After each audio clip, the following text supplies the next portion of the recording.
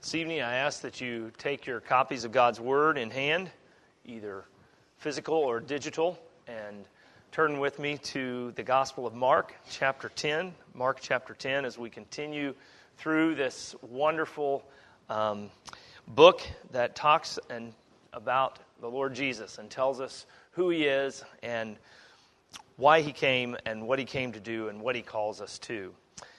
Last time we looked in Mark 10, we looked at Christ's teaching on marriage as He pointed back to Genesis and the purpose of marriage in response to the challenge of the Pharisees. And in this passage this evening, He talks to us, as we've already said, about children, how the Lord Jesus views children and what we can learn from them.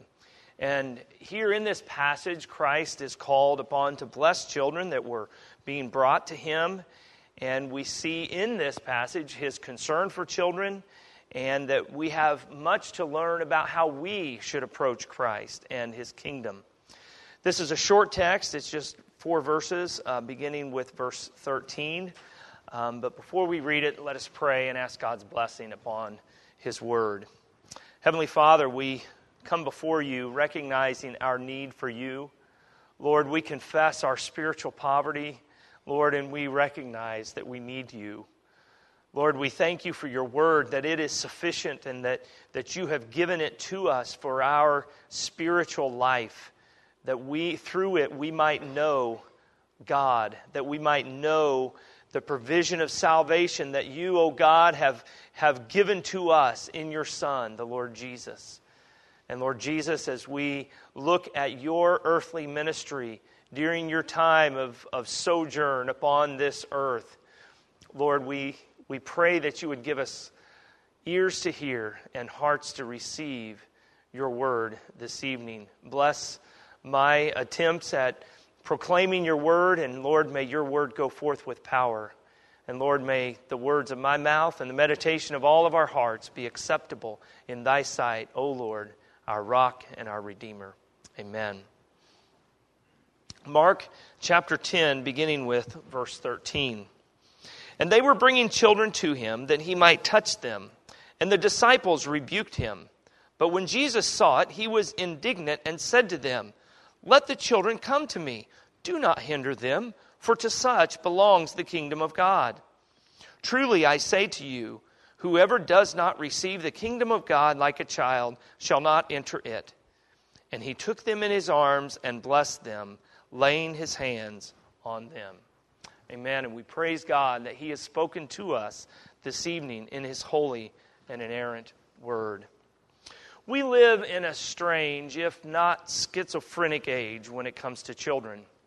On the one hand, we have a whole host of parenting styles and names with which we identify those parenting styles, often based upon some excess within that technique or that style. We have what psychologists have termed helicopter parents, who hover always near their children, making sure that they're safe.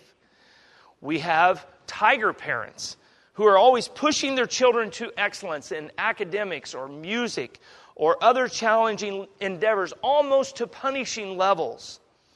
Then you have the opposite of the tiger parent, the elephant parent, who is always seeking to encourage their children and making sure that they're secure emotionally. We won't take time to talk about the dolphin parent, which I'd never heard of before, the attachment parent, or the free-range parent. My point is that parents go to such extremes, and at times they live their lives in such a way, and they push their children to the point that their children and their activities become idols. And then at the same time, we are in a nation that literally and figuratively throw their children in the garbage.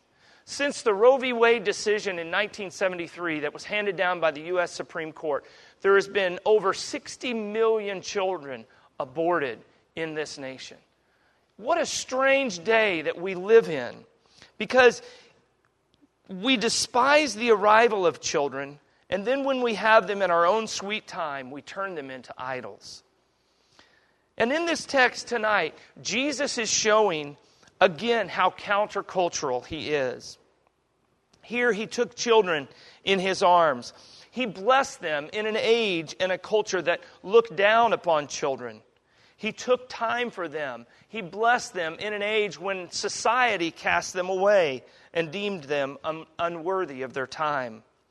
And I want us to consider this passage under three headings. First, we see something we've already seen in Mark before, and we will see again, and that's the pride of the disciples. The pride of the disciples. Secondly, we'll consider the reaction of Christ in this passage. And then finally, we want to consider the faith of a child. As we said, the pride of the disciples is something that is not new. Mark is very candid in explaining to us the nature of the disciples. Sometimes their inability to understand the kingdom, and then their own self-centeredness, their pride, their exclusivity when it came to thinking about the kingdom. And we see many of these things shown in this passage tonight. We saw it in the previous chapter when they stopped a man who was doing good works in Christ's name. Why? Well, it was because that man wasn't one of us, they said. He was not somebody that was in the in crowd.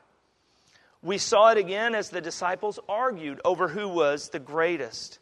And we'll see it again later in this same chapter when two of the disciples, James and John, are competing and saying, Lord, would you grant it that we can sit one on one side and one on the other when you come into your kingdom? When you come into your glory, give us these chief seats, they said. Their pride is so evident here. And their pride is evident in their reaction to those who brought their children to Jesus. People here brought their children to Christ for his blessing. We're not really told specifically who these parents are or who these people are, but it's likely that it is the parents because it says that they are bringing little children. The ESV says children. Other texts say little children. We see that Christ picks these children up, which seems to point to the fact that they're small children, which would lead us to believe that it was likely the parents that were bringing these small children to Christ. But the disciples, they wanted nothing of it. These children had no standing in society. We don't know exactly what they thought. Initially, we might think, well, Jesus didn't have time for them. He had more important things to do. He had people to heal. He had teaching to do. He didn't want to waste his time on insignificant children. But I think it's more than that. That is part of it, I think. But there's a bigger issue that caused them to react as they did. And that was their pride. That they were insulted by the fact that their ministry team had to take time for these insignificant children. Their heart was not in the right place. They didn't understand the kingdom of God. And they rebuked the parents that brought their children to Christ. And the passage gives us a clue of how Christ looked at that. It said he was indignant with them. He was displeased greatly that the disciples would act in such a way.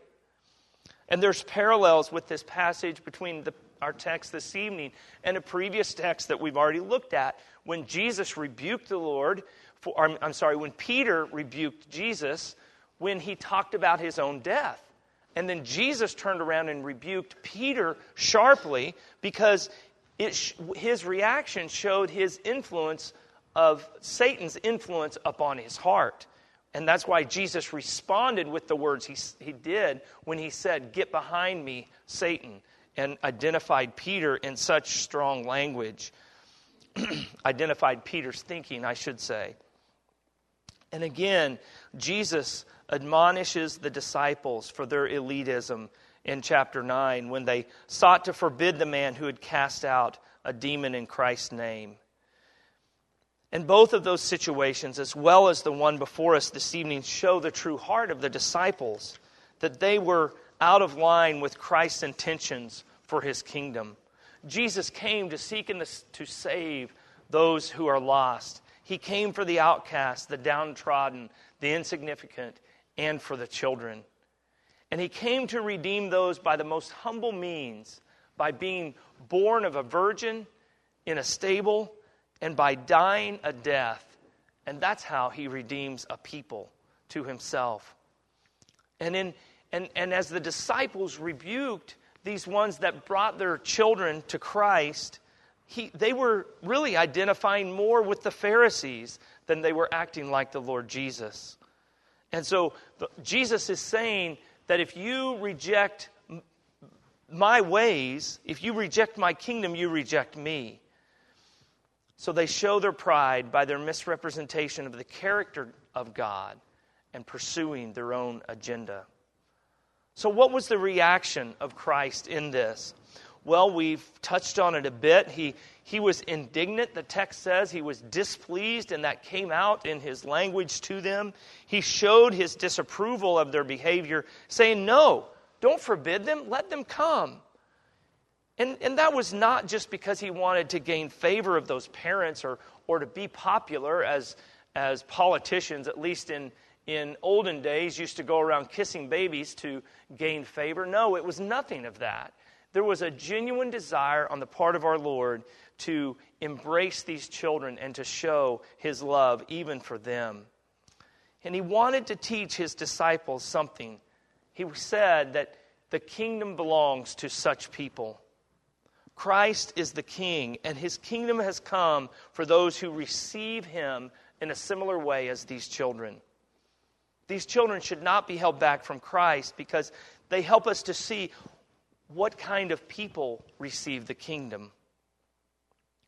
Jesus invited the children to him, and it says in verse 16 that he took them in his arms and he blessed them.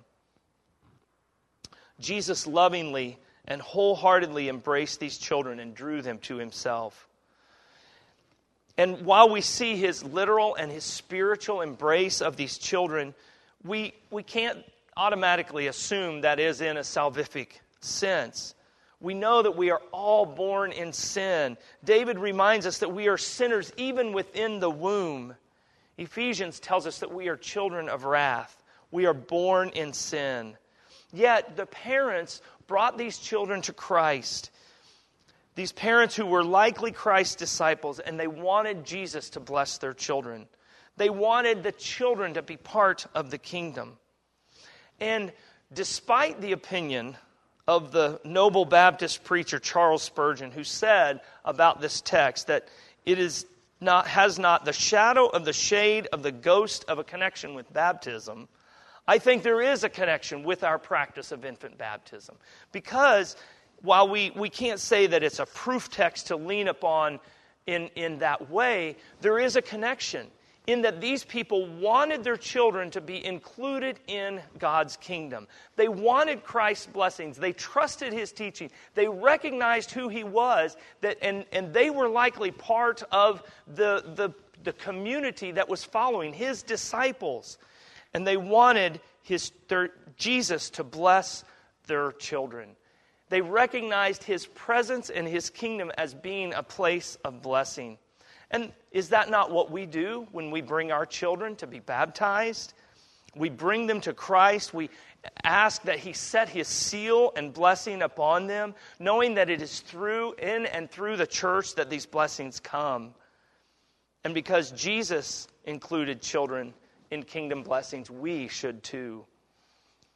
And we're reminded of that when we bring our children to be baptized. And what a blessing it is to see the liturgy of our baptisms and the continual reminder that we have as parents and that others in the church has as part of the covenant community in encouraging and helping parents in the job that they have before them. We're called to love our children, to teach them God's word, to pray with and for them. And then the rest of the congregation is asked if they will assist those parents in that endeavor. What a blessing that is. And some of the practical implications of that is that we should continually evangelize our children. We should recognize that even young children can have faith. Now, this is something we have to be careful with, obviously, and I think that we should be very judicious as we think about our children and their profession of faith, but we need to realize that God can quicken their hearts. God can give them an understanding of their sinfulness and their need for a Savior. And while that doesn't mean that that's an automatic path into church communing membership, we have to realize that we must keep the gospel before them. For we all need the gospel kept before us. We need that for ourselves. We should press upon our children their need for a Savior. And we should disciple them. As the language of our baptism ceremony says, we should teach them the doctrines of our holy religion. I love that from the BCO. The doctrines of our holy religion. And that's why we catechize our children. That's why we teach them the Westminster Shorter Catechism, because it gives them scriptural, doctrinal truths in little capsules that they can hide away and that they can put away, and it helps to understand helps them to understand the whole of Scripture. And that's why we have a robust children's ministry here at Christ Church. Not because we want to replace parents or absolve them of their responsibility. No, because we want to come alongside them and assist them in the work that God has called them to as godly parents, to bring their children up in the nurture and admonition of the Lord. Children are included in the kingdom. And so Christ's reaction was one of indignation towards the disciples for their pride and their exclusion of children. Jesus, on the other hand, his reaction was to include them and to invite them and to bless them. Thirdly, I want us to consider the faith of a child. I think there's much for us to learn here, and especially as we look at verse 16, which says, "Whoever does not receive the kingdom of God like a child shall not enter it." And there's an emphatic negation there. It could be translated, "These will certainly not enter the kingdom." There is something that we have to learn, believe it or not, adults, from children about faith. And that is this, that we have to have humility, that we have to recognize our need. A child knows he's a child.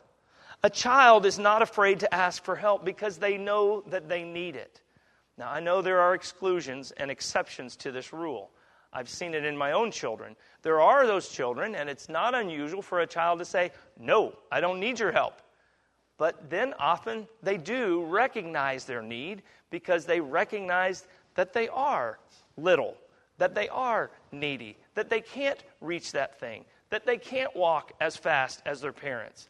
They recognize their need. They recognize their dependence upon their parents. How endearing is it to see a child who lifts up their arms and says, "Daddy, help me."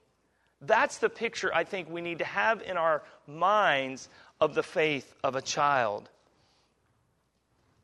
Children also exhibit a simple faith. When they're small, they are dependent upon their parents for everything. They trust in their parents to provide their every need. And there should be a natural trusting in their parents' provision for them. Paul Tripp tells the story of one of his, years ago when his children were smaller, and one of his sons was playing baseball with some rocks and a stick, and he was batting these rocks like they were baseballs, and one of them hit his brother squarely in the head. And he's laying there in a pool of blood, and Paul Tripp comes over to him, and he's trying to assess the situation and, hold the wound and stop the flow of blood. And he sees his son muttering something, and he's not sure what he's saying. And he leans down and he listens to him, and he says, and the little boy is saying, "I'm just so glad my dad's a doctor. I'm just so glad my dad's a doctor." What he didn't know was Paul Tripp was not a medical doctor, but a PhD and a psychologist, and his training was not going to help him, especially in that situation. But children have a simple faith. They have a trust that often when we become adults, and I think this is why it's so often, statistically, we see many fewer people coming to Christ as adults because our faith gets colored, it gets jaded, we recognize the failings of people, and too often that is reflected upon the Lord, who invites us to come, who invites us to come simply, with simple faith, trusting wholly and completely upon Him. And that's what we need to have. We must be, as we saw in the Beatitudes, we must be poor in spirit. We must recognize our spiritual poverty. When Jesus introduced His kingdom in Mark 1, He said, "The time is fulfilled and the kingdom of God is at hand. Repent and believe the gospel." What simple language that is. Repent and believe the gospel. That's the words that heralded the kingdom, the coming of the kingdom of the Lord Jesus. Repentance means turning from our old ways and following Christ. It means acknowledging our sinfulness and renouncing our sinful ways and following the Savior. Believing the gospel means giving up our self-sufficiency, depending upon Christ alone for salvation and for the strength and ability to live the Christian life. Believing the gospel means that we recognize there's nothing worthy in us, and so that we must cast all our all upon Christ as He has offered to us in His Word. To receive the kingdom of God like a child means to abandon all hope of saving ourselves and to rest completely upon Christ. Does that describe you this evening? Have you received Christ in such a way? If not, I invite you to receive Christ as a child in humble reliance upon Him. But this is not just for unbelievers. We all need this reminder. We all need this reminder that we don't need a complicated faith to trust in Christ. We just need a simple faith that recognizes that we ain't got this. That we have to have Jesus. That we have to rely upon Him. We need to be continually reminded of our own need, our sin, and our inability. 1 Corinthians tells us, "Therefore let anyone who thinks he stands take heed lest he fall." That's why we must abide in the vine. Abide in me, Jesus said. That's why we have to continually rely upon Him to live the Christian life. For we know that the same grace that saved us from sin is the same grace that enables us to live the life of salvation, to live as a faithful follower of Jesus Christ. Let us pray.